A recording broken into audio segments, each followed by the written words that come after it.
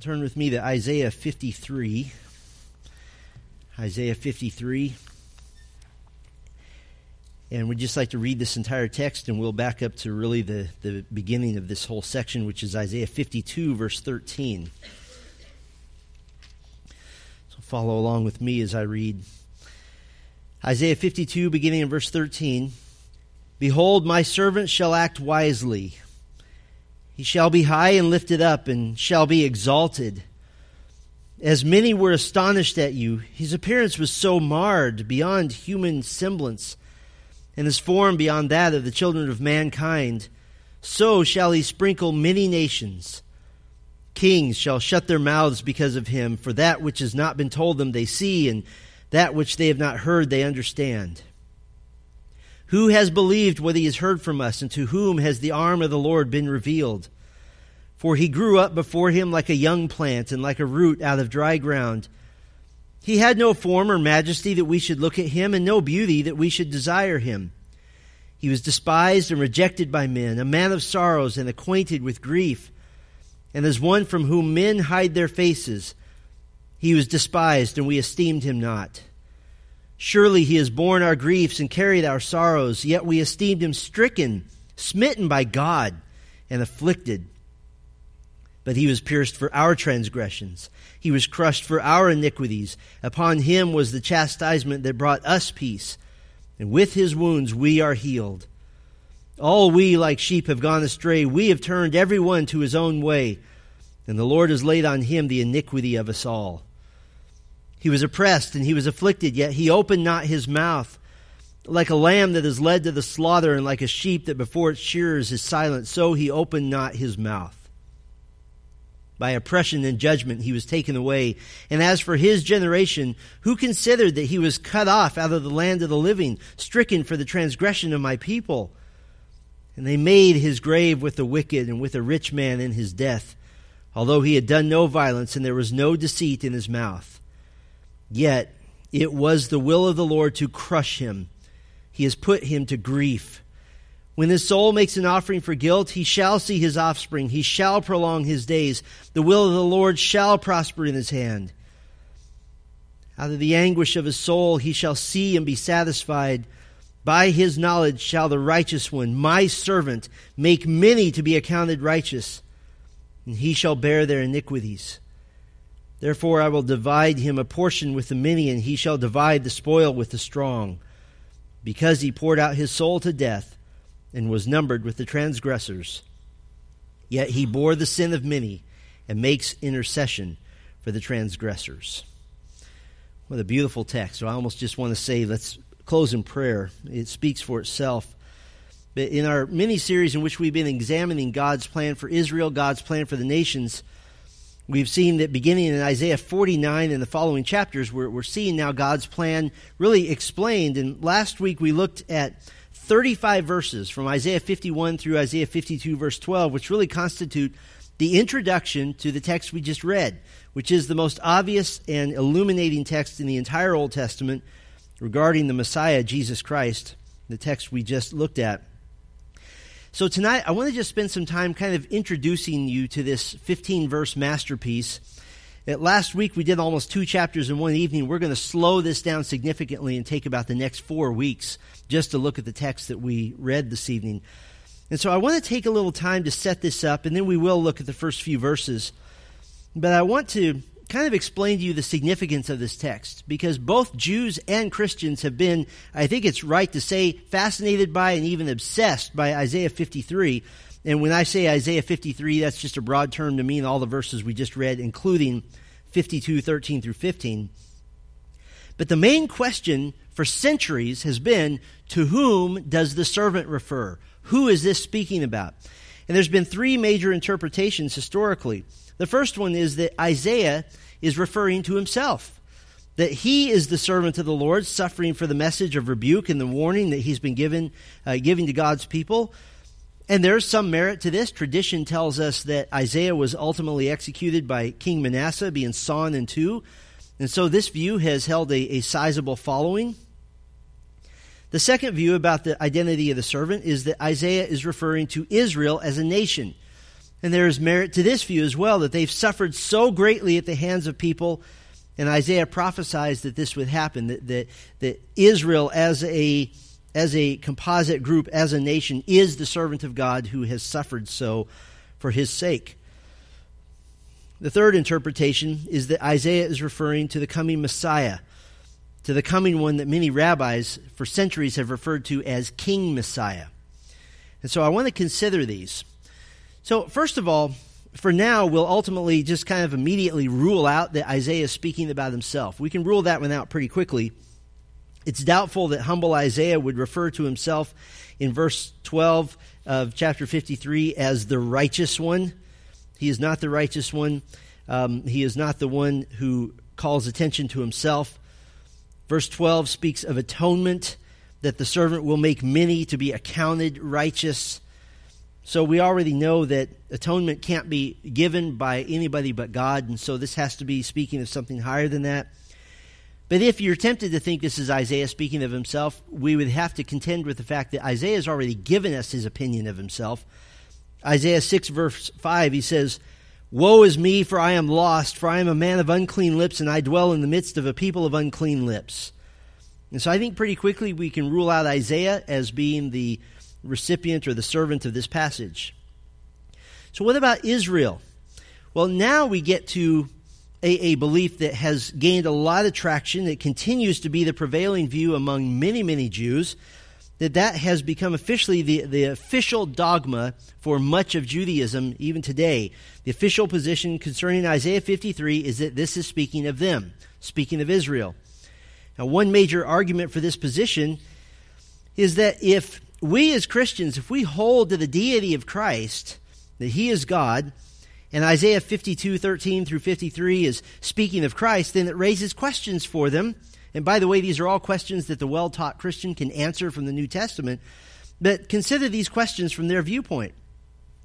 52:13, if Christ is God, how can he also be called a servant? That would be a question they would have. Also in 52:13, how can it be said of God that he'll be exalted in the future? Isn't God always exalted? 53 verse 4, if Christ is God, then how can he be smitten and afflicted by God? How can that be possible? 53 verse 6, if the Lord has laid on Messiah the iniquity of us all, doesn't that mean that Christ is inferior to God, is below God? 53 verse 9, how can God die and be buried? Now you who know the New Testament, you're itching to answer those questions, because to us those are obvious answers.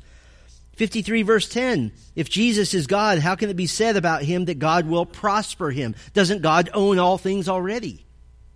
So those are the questions they would have. But the view of Isaiah 53 as speaking of Israel, while it has some merit by virtue of those questions that can be asked, it doesn't hold water historically, because it wasn't until the end of the 11th century that anybody believed that text spoke of Israel. That was when Jewish scholars suddenly began pushing very vehemently and strictly for the nation of Israel interpretation, that Israel is the suffering servant of God. The loose paraphrase of Scripture, called the Targum, done by Rabbi Jonathan ben Uziel, he studied under Rabbi Hillel during the Roman occupation of Israel, in other words, right during the time of Christ. In fact, they would have overlapped in their lifetimes in Christ's childhood. His Aramaic paraphrase on Isaiah 53, in Isaiah 52 verse 13, he translates, "Behold, my servant Messiah shall prosper." So that was the prevailing view in Jesus' day. The Babylonian Talmud, which is a collection of teaching and Bible commentary by the rabbis of Babylon who stayed behind in the centuries following the exile, they put this together in written form finally by the 6th century. But this is what they said, quote, "The Messiah, what is his name? He is the one of whom it is said, surely he hath borne our sickness," a reference to Isaiah 53 verse 4. And so 6th century, the prevailing theological position of the Jews was that 53 is speaking of Messiah. In the ancient Midrash Rabbah, which is an exegetical commentary from Genesis through Ecclesiastes, there's a comment in their commentary on Ruth that says this, quote, "King Messiah is the one of whom it is said, but he was wounded for our transgressions, bruised for our iniquities. A little bit later, there was a commentary on Isaiah, a commentary called the Yalkut Shimoni, and it refers to, quote, King Messiah, of whom it is said, my servant shall be high and lifted up, and lofty exceedingly. And so from the time of Christ, before the time of Christ, and forward, in the centuries after, everybody believed that Isaiah 53 spoke of Messiah. Nobody believed it spoke of Israel. So what happened at the end of the 11th century to suddenly change that view? In 1095, Pope Urban II preached a sermon at the Council of Clermont, and he called for what we now call the First Crusade. He called for the First Crusade to recover Israel from Muslim rule. They weren't called crusades until centuries later. But the misguided Catholic crusaders, when they attempted to take the Holy Sepulchre, the believed burial place of Jesus, from the Muslims, they also lumped in with the Muslims what they called the Christ-killing Jews. And so while they're over in this land and finding out that they're killing Muslims, they see, hey, there's Jews there. Didn't Jews also kill Jesus? Let's go ahead and kill them as well. Well, then the thought dawned on the leaders in the Catholic Church that you know where most of the Jews are actually living? They're actually living right in our backyard. They're living in Europe. And so the high-ranking priests in the Catholic Church incited massacres of Jewish communities, especially in France, Italy, and Germany. Doesn't that sound familiar historically? Countless thousands of Jews were murdered, their synagogues were burned, and their possessions were pillaged. And this went on for 2 centuries. That's a long time. And from then on, the Jews' revulsion to anything so-called Christian only intensified. And from then on, the Jews felt impelled to reinterpret Isaiah 53 to make Israel the suffering servant. Why? Because the Christians said that Christ was the suffering servant, and they were going to run from anything vaguely Christian. That Israel is the suffering servant, led like a lamb to the slaughter. And they said this to refute the Christian interpretation of this text speaking of Christ. But another reason that there was a major push to reinterpret Isaiah 53 was a problem that the Jews were having by the 11th century. And that was the fact that rabbis in the Jewish tradition were being converted to faith in Christ because of Isaiah 53. The noted scholar R. Joseph ben Caspi, he lived in the 13th century. He warned the rabbis. He said, quote, those who expound this section of them as the Messiah give occasion to the heretics, the Christians, to interpret it of Jesus. So in other words, we have to reinterpret it because we're losing people in our ranks, because every time they think that Messiah is spoken of here, they convert to him. So they didn't want that. So we would mark off our list Israel as the servant of Isaiah 53. So that brings us to the interpretation of Christ as the servant of Isaiah 53. Now, just to be clear, there are a lot of Jews who believe that this is speaking of the Messiah. There just aren't very many of them who believe that Messiah is Jesus. And so we would share that with them, that they believe this is Messiah. But with the ancient rabbis who continued to hold Isaiah 53 as speaking the Messiah, they had a conundrum. They had a puzzle that to this day is still unanswerable to them. Many ancient rabbis were aware of the opposite elements of many pieces of messianic prophecy, not just here in Isaiah 53, but all over the Old Testament. Some messianic prophecy speaks of his suffering and speaks of him as a servant, and other messianic prophecy speaks of his subduing rebel nations and establishing himself as king. Even in our passage here, Messiah is simultaneously high and lifted up, and his appearance is marred beyond human semblance. Which one is it? And that dichotomy happens multiple times just in these 15 verses. So many rabbis settled on a belief in 2 messiahs. That there was Messiah ben Joseph, Messiah son of Joseph, who dies in battle against Rome. And then there was Messiah ben David, Messiah son of David, who will establish his kingdom of righteousness after defeating Gentile nations. Other solutions, which is more popular today, that have been proposed include just saying we're not going to answer the question. We'll wait for the forerunner of Messiah who's coming, and he'll make all things clear. And if you know your New Testament, you're just itching to say, just read the Gospel of John, Because the forerunner, John the Baptist, publicly said, Jesus is the Lamb of God who takes away the sin of the world. And he pointed to him. And the New Testament solves the issues of these two different tones of Messiah very simply. It's a giant aha moment. Because when you read through the Old Testament, you do see a suffering, denigrated, marred Messiah, and you see an exalted, strong, kingly, conquering Messiah. And you say, which one is it? Then you read the New Testament and you go, how simple is that? He comes twice. First, he comes as a suffering servant, and second, he comes as a strong sovereign. And so there's the solution.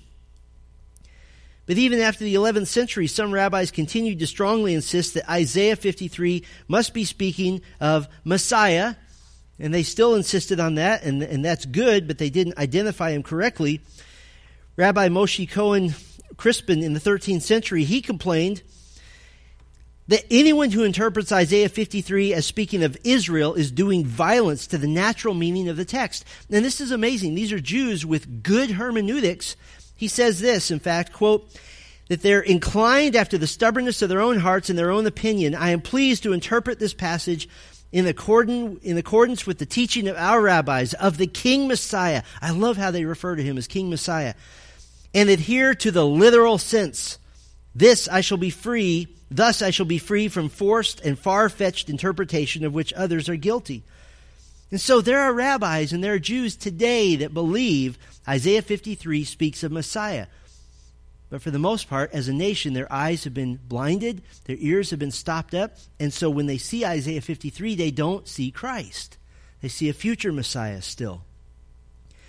Now, obviously, we hold to the position that not only is Isaiah 53 speaking of the suffering Messiah, that the suffering Messiah is identified specifically in Matthew 1 as Jesus Christ. But we have to go no further than the New Testament to confirm this. There really isn't a debate because the New Testament tells us. Acts chapter 8 records Philip the evangelist, one of the 7 men chosen in Acts 6 to assist the apostles. And he comes upon this Ethiopian court official. He was in his chariot and he's reading a scroll of Isaiah. And the court official, who was a eunuch, he was a God-fearer, a non-Jew who was seeking to worship the true and living God. And so Philip comes up to him, and this is a great question to ask somebody, by the way. Do you understand what you're reading? And the Ethiopian says, how can I unless somebody guides me? So Philip comes and sits with him, and the official showed him what he was reading. Now, the passage of Scripture that he was reading was this. Like a sheep, he was led to the slaughter, and like a lamb before its shearer is silent, so he opens not his mouth. In his humiliation, justice was denied him. Who can describe his generation? For his life is taken away from the earth. This is a slightly different and a legitimate translation of Isaiah 53, 7 and 8. But listen to the question that the Ethiopian has. About whom, I ask you, does the prophet say this? About himself or about someone else? Is Isaiah speaking of himself or another person? He says, who is this? And Philip gives an inspired answer in Acts 8:35. Then Philip opened his mouth, and beginning with this scripture, he told him the good news about Jesus. It is about him.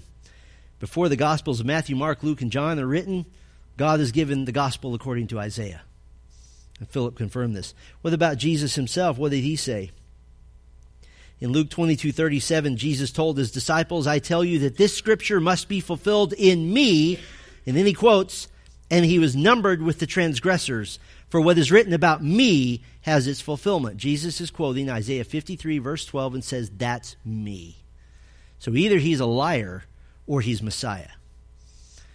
So Isaiah 53 is not about Isaiah. It's not about Israel. It is about Messiah, and specifically it is about Jesus the Messiah. Now, if we were to climb in a helicopter here and kind of go up to a higher altitude and look at this text from a high view, I think we would notice something. You would notice that in this set of 15 verses, there are clearly 3 major themes.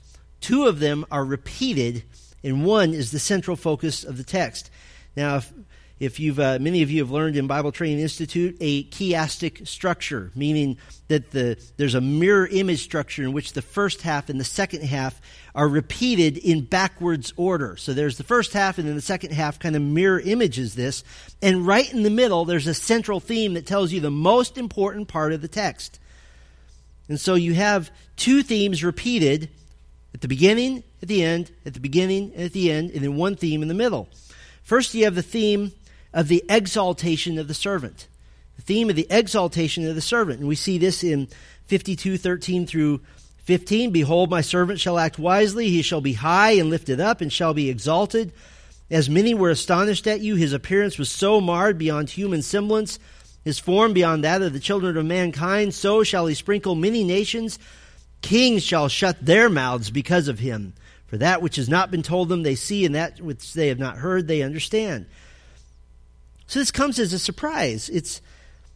He's one who comes as one of the children of mankind, as a man, and as a man who would be marred and disfigured, but he will be successful, he will be exalted.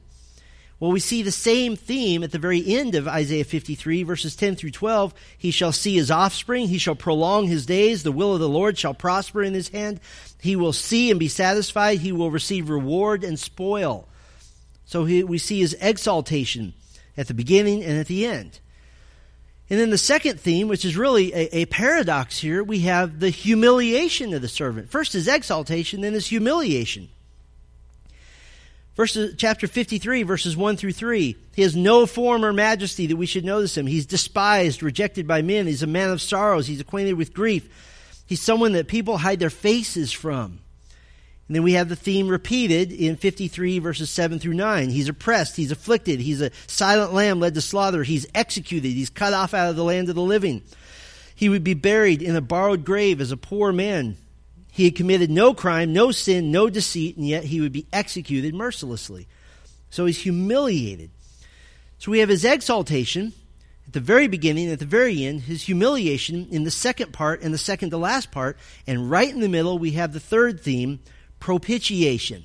Propitiation. And if that's a new word for you, it's spelled Propitiation.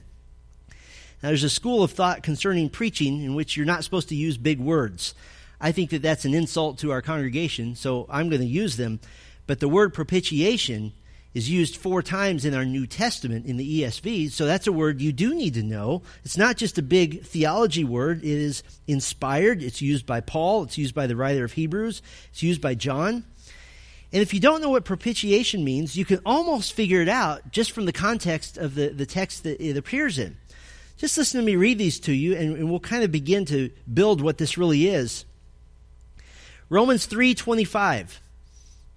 Speaking of Christ, whom God put forward as a propitiation by his blood to be received by faith. This was to show God's righteousness, because in his divine forbearance he has passed over former sins. The writer of Hebrews speaks of this word. In Hebrews 2:17, therefore he had to be made like his brothers in every respect, so that he might become a merciful and faithful high priest and the servant of God to make propitiation for the sins of the people. 1 John 2:2, he is the propitiation for our sins. You're starting to notice that there's little things going along with this.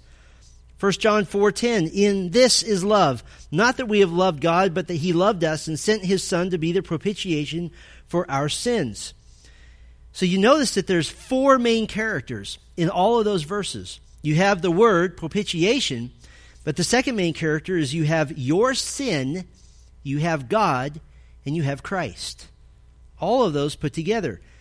Now there's a couple of different Greek words used in those texts. One is literally the mercy seat. Speaks of the cover of the Ark of the Covenant, where sacrificial blood was sprinkled to appease the wrath of God. Another word used, it means to provide conciliation, to pacify wrath. So you have these 4 main characters: propitiation, your sin, God, and Christ. And if you put this together, we can then begin to understand that propitiation is the satisfaction and appeasement of the wrath of God against your sin by pouring his wrath on Christ. And so the problem is your sin. God is the one to whom your debt is owed. And so Christ pays that debt. He satisfies the wrath of God. Therefore, he provides propitiation, satisfaction. And that theme of propitiation is the central focus of Isaiah 53. In Isaiah 53, 4 through 6, he has borne our griefs. Christ has carried our sorrows. He is smitten by God. He's afflicted by God himself.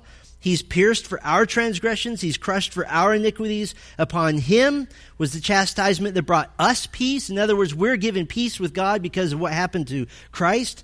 With his wounds, we're healed of our sin. We turned away from the Lord, and so the Lord laid our sin on Christ. Now, if we were to put those three themes in the order in which they appear in the Gospels, they go in this order: humiliation, propitiation, exaltation. What did we just describe? We just gave a three-word description of the ministry of Jesus Christ. That first he came as humiliation, he provided propitiation, and now he enjoys exaltation. Well, now we've introduced the text, I want to consider the first two instances of exaltation in 52:13 through 15 and humiliation in 53, 1 through 3. And this is very simple. I just want to consider realities about Christ in these 6 verses, some realities about Christ. First, I want to have us consider Christ's success. Consider Christ's success. Look with me at chapter 52, verse 13, and we'll go phrase by phrase through this. Behold, my servant shall act wisely. To act wisely, it's a word that means to have success at something, to do something with skill, to complete an action, to do exactly the correct thing. In fact, some translations rightly translate this that he will prosper, that all that he does will be effective. The Lord Jesus himself affirmed that he had acted wisely to the glory of his Father. He said in John 17:4, speaking to his Father, I glorified you on earth, having accomplished the work that you gave me to do. This is pretty phenomenal, considering that Jesus, the Messiah, has been prophesied for thousands of years, and in a mere 40 months or so, he completed his task. 40 to 42 months, he did everything that the Father had sent him to do. That's success. Every sermon, every healing, every demon cast out, every person who came to faith, every word, every act of the Lord was exactly according to the plan and exactly in the will of his Father. Now, the end of Isaiah 53 will outline in more detail the success of Christ, that he'll make many to be righteous like himself, that he'll have a prize for his faithfulness, a people with whom to share the glories of eternal bliss with God himself. But this is the success that was foretold in the very first prophecy of Messiah, that the evil one would bruise the head of Messiah, a temporary harm, but Messiah would bruise the head of the evil one, a mortal wound leading to eternal damnation of Satan himself. This goes all the way back to Genesis 3:15, which predicted the success of Messiah. There's never been a question of his success. If you read about the temptation of Jesus by Satan, don't wring your hands going, oh no, I wonder what he's going to do. There was never a question. Jesus cannot be tempted with sin. He is God himself. Men tried to kill him before it was time. He didn't let it happen. Christ then allowed men to kill him exactly according to the timetable of God. And just when it seemed that evil was victorious and Messiah's mission was abandoned, up from the grave he arose with a mighty triumph over his foes. And now, having fully paid the penalty for sin, having satisfied, having made propitiation, now glory and honor was going to begin rightly coming to King Messiah. So Christ's success is foretold here, but that brings us to something else to consider. Consider Christ's future. Consider Christ's future. Verse 13, he shall be high and lifted up and shall be exalted. He shall be high and lifted up and shall be exalted. And in Hebrew, those three words are progressive. That high is this high, lifted up is this high, and exalted is way up there. That it's just this progression, this crescendo of exaltation. This is a triple evaluation of the servant, which, by the way, points as clearly to his deity. That he is God and fully God. The great 19th century Old Testament scholar Franz Delitzsch, he points out that Christ was indeed exalted 3 times over, and he asserts that this is his resurrection, his ascension, and his current being seated at the right hand of the Father. And Jesus has been exalted in those ways, and that definitely is a part of his exaltation. But if the text is speaking of his resurrection, ascension, and his current place of exaltation, there's nothing in the text itself to actually tell us that. We wouldn't come to that conclusion without seeing other parts of Scripture. And those are true statements. But I don't think that's the main point of the text. I have a couple reasons for that. First of all, the particular unique verb forms for those 3 verbs are rightly translated as something that will happen in the future. Now, obviously, from Isaiah's standpoint, everything in Isaiah 53 is in the future, but we're going to see later that that's not the vantage point from which most of Isaiah 53 is written, so that would be unusual. Now, the second reason I don't think that the resurrection, ascension, and his current exaltation at the right hand of the Father is the main point is that considering that we're in a text that's structured chiastically, as I said, with that kind of mirror image with parallel themes, you use the matching parts to help interpret one another. The end of the text gives the exaltation of Christ, of Messiah, as he will see his offspring, many will be accounted righteous, and the kingdom will be had for him and for all who believe in him. Those things are either in the works or in the future. Those are not completed things yet. I think the future of Christ is more clearly seen in other texts.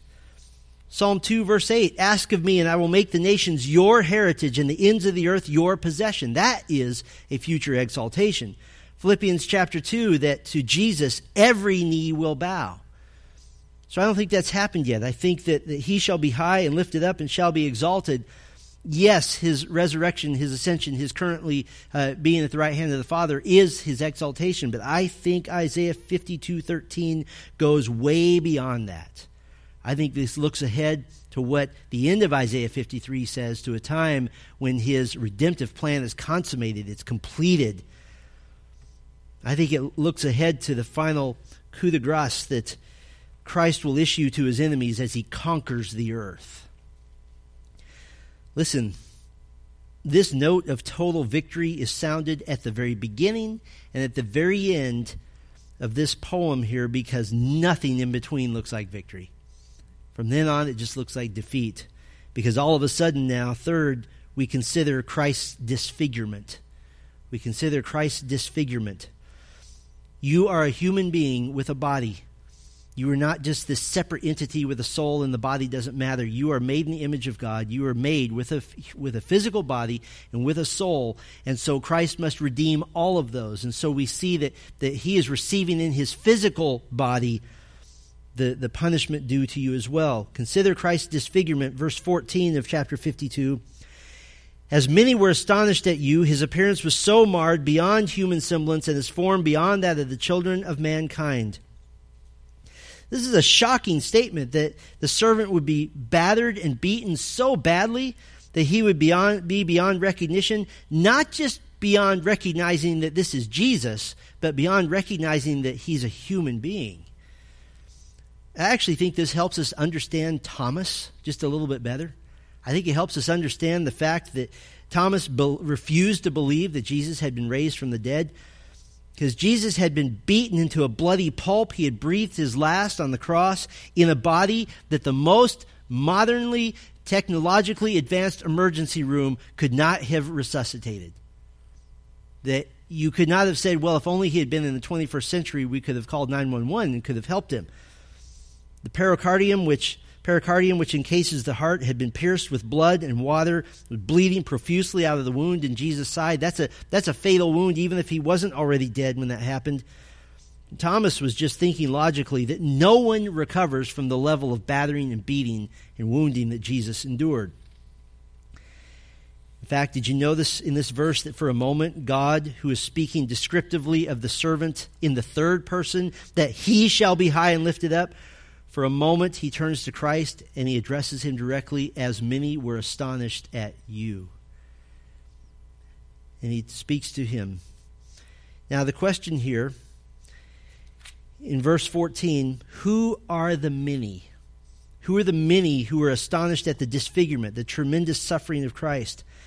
Well, as we'll see in verse 15, God is speaking of atoning for the sins of many nations, And here in verse 14, many is a theologically specific term referring to all who would believe in him. That they, or we, are astonished at what had to happen to Christ to pay for our sin. And there's always this tension in us. In true believers, there is this tension. There's thankfulness for the sacrifice of Christ, and then there's horror and shock at what he had to go through to provide for our salvation. It's like when we receive the Lord's table, it's all at once a somber, serious, dark thought that Christ had to die, and it's also a celebration that his body and his blood has been shed for our sin. Mark chapter 14 records this dichotomy, this kind of tension. A grateful, forgiven woman anoints Jesus' head with costly oil. And Jesus said, "She's done a beautiful thing to me. She has anointed my body beforehand for burial." And what is she doing? Simultaneously, she's celebrating in gratitude her thankfulness for forgiveness, and yet she's apparently cognizant of what her forgiveness will cost him. So those two go side by side. Fourth, let's consider Christ's atonement. Christ's atonement. Verse 15. So shall he sprinkle many nations. So shall he sprinkle many nations. If your Bible has a footnote that suggests that sprinkle may be better rendered startled, further studies have shown that that's not the case. Sprinkled is the best translation there. Sprinkled is a reference to sacrifice. Leviticus 16 verse 15 speaks of the blood of the sin offering being sprinkled on the mercy seat of the Ark of the Covenant in the Holy of Holies, the throne of God on earth. Hebrews 9 verse 12 confirms that Christ is the ultimate sacrifice, and his blood is that which secures redemption, but not just annually, not just at the sin offering, but eternal redemption. Hebrews 9:12 says, "He entered once for all into the holy places, not by means of the blood of goats and calves, but by means of his own blood, thus securing an eternal redemption." This is the servant fulfilling a priestly function, the work of cleansing from sin by means of the sprinkled, shed blood of the sacrifice. Why did the blood have to be sprinkled on the mercy seat? It was proof that something died. In this case, proof that Christ died. Proof that the sacrifice had been made. It was the bringing of payment to God. So we see that the purpose of humiliation, his humiliation, is to cover the sin, to atone for the sin of many nations. And I think it's helpful for us to remember that the Messiah is not just Israel's Messiah. The world needs a Messiah. He is the anointed one of God to save Israel and to save the world. And you may have noticed that verse 15 completes a comparison. Verse 14 says, "As many were astonished at you, in the same way," verse 15, "many will be atoned for." So the many in verse 14, those who were astonished, those who were saved. Verse 15, the same many are atoned for, are forgiven. Isaiah 53 stands as a witness that the world has misjudged Jesus badly. To the kings of the world through centuries, Jesus has been nothing more than the baby in the nativity scene at Christmas time. Maybe an example of humility, maybe an example of human kindness, but nothing more. But there will be a day when many who look down on Jesus will now look up to him. Fifth, we would consider Christ's supremacy. His supremacy. Verse 15, "Kings shall shut their mouths because of him, for that which has not been told them they see, and that which they have not heard they understand." This speaks of a day when the kings of the earth, rulers who are not accustomed to being silent, not accustomed to being silenced, will bow in submission to the King Messiah. This word for the shutting of the mouth, it speaks of silence that's based in shock or based in immediate respect and deference and reverence. The kings will bow to the King who is the King over all the kings. To the kings of the earth, the heavenly decree goes out, you will be silent. You will be quiet. You have nothing more to say. And that before Christ, the mouths of the greatest of humanity are closed. But what is it that will silence them? What's the heavenly decree? Well, there's some truth about the servant that has dawned on them. They're seeing something they had not been told. They're understanding something they had not heard. We call that theologically revelation. that God has revealed himself. This is the real truth about Jesus Christ, that far from just being the baby in the manger to be warmly remembered at Christmas time, he's the one to whom mankind must bow in veneration and worship and fear. The rulers of the earth will realize their grave miscalculation. Their mouths will be closed by the majesty of the coming of the King of Kings. Jesus himself described his own coming in Matthew 24, verse 27. For as lightning comes from the east and shines as far as the west, so will be the coming of the Son of Man. And the knees of the kings of the earth will knock, and their mouths will be closed. They will be silent. As Romans 3 tells us that every mouth will be silent before the law of God. And when I read this, I think, how far-fetched is it, this human fantasy that a person will reason with God, that someone can talk his way into favor with God? My question is always, well, what gives you the impression that God will even let you speak? What gives you the impression you'll have the ability to speak? You know, when I read the account of the great white throne judgment in Revelation 20, in which all of the unsaved dead of all the ages will appear before Christ the judge, I don't see them talking. And I don't see them having a defense attorney to represent them. There's only one defense attorney in heaven, and that is the Lord Jesus himself. And for him to defend you, you have to admit to him that you have no defense, that you have no excuse, that you have no righteousness, you have no good deeds, and you have to admit that he is the only way, he is the only truth, and he is the only life. Some kings will shut their mouths because they will worship Christ. Other kings will shut their mouths because they're about to be judged by Christ. But all the kings will shut their mouths. Sixth, consider Christ's people. Consider Christ's people. 53 verse 1, who has believed what he has heard from us? And to whom has the arm of the Lord been revealed? Well, there's two questions asked here, and Jesus himself answers those questions. In Luke 10, verse 21, in that same hour he rejoiced in the Holy Spirit and said, I thank you, Father, Lord of heaven and earth, that you have hidden these things from the wise and understanding and revealed them to little children. Yes, Father, for such was your gracious will, that the truth of the gospel, the truth of Christ, is revealed to little children, meaning those who bring nothing to the table, those who bring nothing but need and sin and repentance and sorrow to God, who don't bring their good works. They bring nothing but need.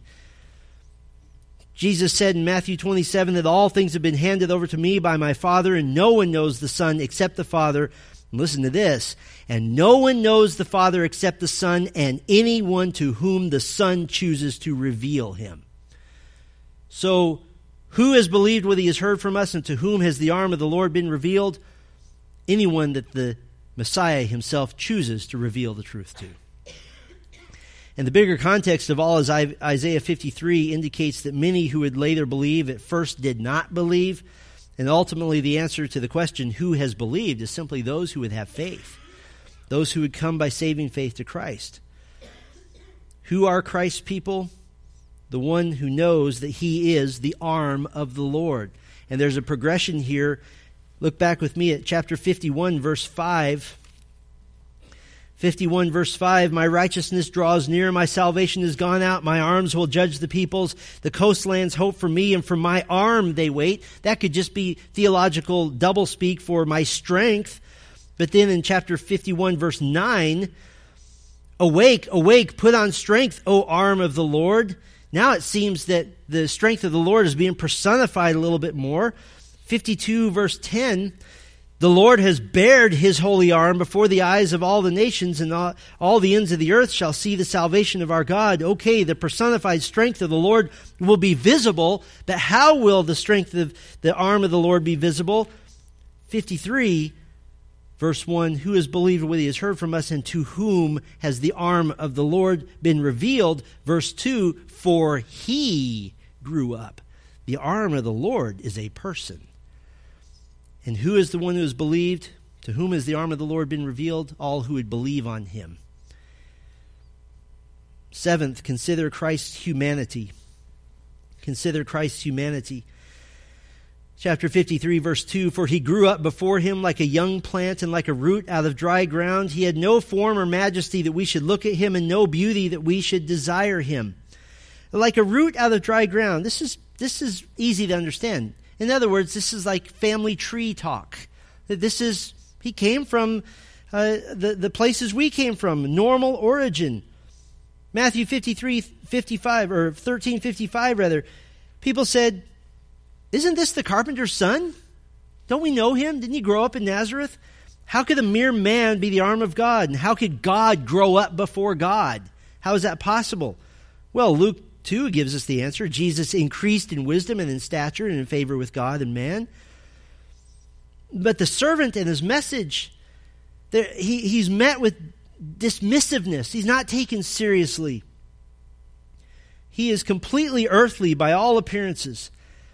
Now, with those with spiritual eyes to comprehend, Isaiah is reintroducing here some imagery. He's reintroducing the imagery of chapter 4, verse 2, the branch of the Lord. He's reintroducing the holy seed imagery of 6:13. He's reintroducing from chapter 11 the shoot of the stump of Jesse, the branch from his roots. And so we have this growing out of the ground imagery. Isaiah, what he's doing is making it clear that when Messiah comes, he'll grow up out of the same ground that you grew out of. That he'll come from you. And here's the irony of this. That's the very reason that his own people dismissed him. John 7:41, others said, "This is the Christ," but some said, "Is the Christ to come from Galilee?" Because the arm of the Lord, the first time he comes, doesn't look anything like a conquering hero. There's no majesty. There's no outward appearance that would be expected of a sovereign king. He looked just like everyone else. And here's the irony. The fact that he looked just like everyone else is why the Jews missed him, but prophetically, that's why they should have known him. That if somebody came riding in on a white horse in majestic splendor, they should have said, that's not what Scripture says. Scripture says he'll ride around on a donkey, not on a white horse. That if he came in as a conquering king, they should say, that's not what Scripture says. Scripture says he'll be born as a baby in the town of Bethlehem. That they should have known that he's a man just like us. That when they say, "Isn't that the carpenter's son? Isn't he from Nazareth? Don't we know his brothers and his sisters?" This could be the Messiah. Because he's just like us. They should have recognized him. Well, finally, let's consider Christ's rejection. Christ's rejection. Verse 3, he was despised and rejected by men, a man of sorrows and acquainted with grief or sickness or illness. As one from whom men hide their faces, he was despised and we esteemed him not. Far from following Christ, his own people rejected him. He was despised. This is the same term used in Daniel chapter 11, verse 21 of Antiochus Epiphanes, who was the loathed persecutor of the Jews, whose actions set off the Maccabean revolt of 165 AD. That he was hated, he was despised as an outsider. He had sorrows. It's a word that means physical or mental or emotional distress. He had griefs, meaning human problems, human illness. That he understands this. Everything human he understands. He's experienced it. You know, for every one of us, no matter how bad life gets, generally we have one or two or three people that will stand with us and always be there. Jesus had no one. No one at all. How lonely must that seem to think out of all the people on earth, not one person will stand with me? Jesus told his disciples the night he would be arrested, "You will all fall away because of me this night, for it is written, I will strike the shepherd and the sheep of the flock will be scattered." Jesus quoting Zechariah 13. What has been alluded to, what has been hinted at in Isaiah up to this point, suddenly becomes as clear as a New Testament gospel. That the servant is the King Messiah who would come to save his people from their sins. Now, by now, you've probably noticed that this prophecy is very unique, and I want to just point out two unique qualities that it has. First of all, very often it uses second-person pronouns. We, us, our. In fact, look at 53 verse 1. Just follow along with me. Who has believed what he has heard from us? And to whom has the arm of the Lord been revealed? For he grew up before him like a young plant and like a root out of dry ground. He had no form or majesty that we should look at him, no beauty that we should desire him. He was despised and rejected by men, a man of sorrows and acquainted with grief. And as one from whom men hide their faces, he was despised, and we esteemed him not. Surely he has borne our griefs and carried our sorrows, yet we esteemed him stricken, smitten by God, and afflicted. But he was pierced for our transgressions, he was crushed for our iniquities. Upon him was the chastisement that brought us peace, and with his wounds we are healed. All we like sheep have gone astray. We have turned everyone to his own way, and the Lord has laid on him the iniquity of us all. So who is speaking here? It's not God speaking. It's not God speaking. God doesn't need to have sins atoned for. Who is speaking here? 52 verse 14, the many who are astonished. 53 verse 3, the ones who hid their face from him. 53 verse 3, the ones who esteemed him not. This passage, far from identifying the servant as Israel, these 6 verses are spoken by Israel as the ones who crucified Christ. There's a second unique quality. Beginning in 53 verse 2, the Hebrew uses some unique verb forms which tell a story. It's a verb form which is meant to carry the narrative, to continue the flow, to make you look forward. In English, we would call this verb form, it would be something like, and then this happened, and then this happened, and then this happened. Our English Bibles rightly translate those verbs in the past tense, because the verb form is meant to convey a story that has already happened. And this is what is so unique about Isaiah 53, because it's not so much a prophecy of the life and death and atonement of Christ, it's much more a memoir, a diary of something that already took place. Now, what situation could you envision in which Israel, God's people, are reading Isaiah and seeing that they're reading of Jesus, reading of what they did to him in the past and what he really was? Revelation 7 tells us that during the Great Tribulation, God will raise up 144,000 saved Jews, sealed Jews, who will be essentially 144,000 evangelists to have their eyes open, their ears unstopped, and proclaim the true gospel around the world. Revelation 11 says that God will send 2 witnesses to Jerusalem during the last half of the Great Tribulation to preach the gospel of Christ to the Jews, and many of them will believe.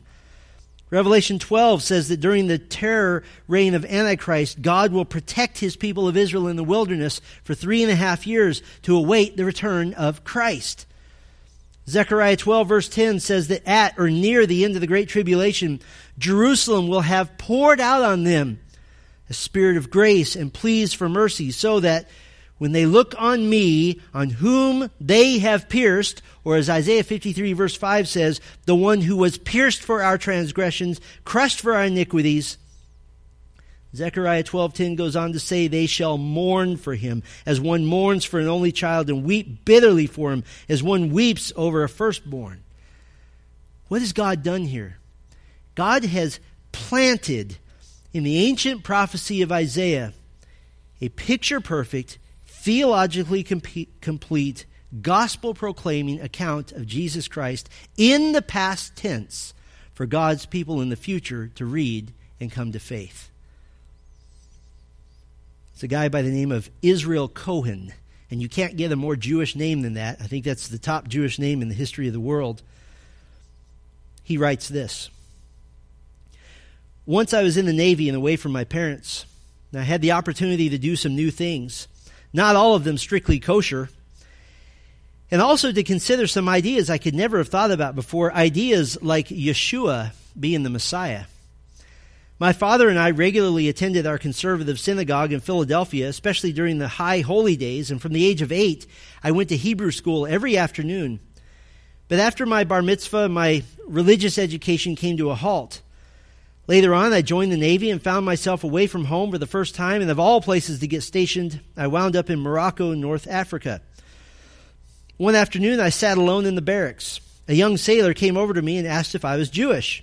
When I told him I was, he asked me to teach him about being Jewish, since obviously he was not.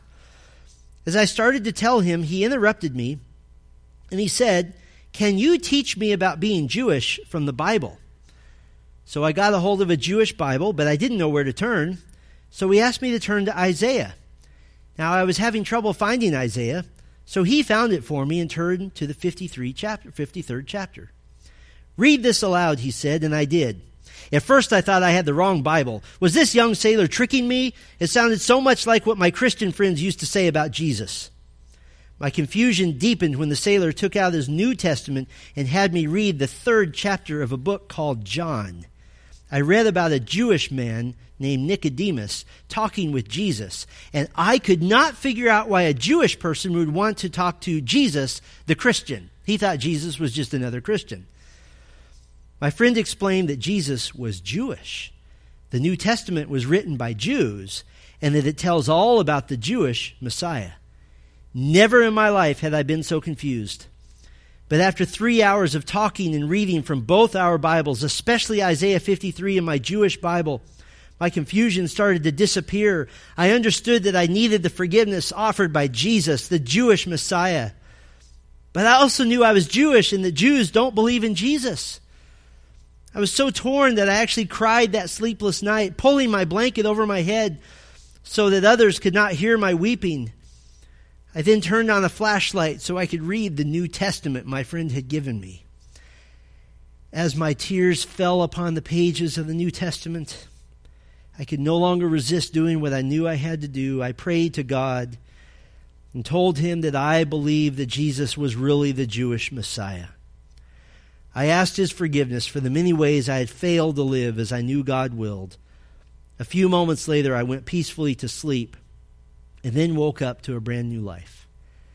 That's why we call this the gospel according to Isaiah.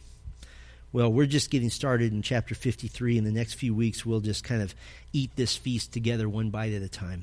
Our Father, we thank you for this text. Thank you for the beauty and the clarity with which you have revealed Christ to us. You have not made us guess about the person of Jesus Christ. You have fairly shouted him from the rooftops. You have made him so easily accessible, so easy to know.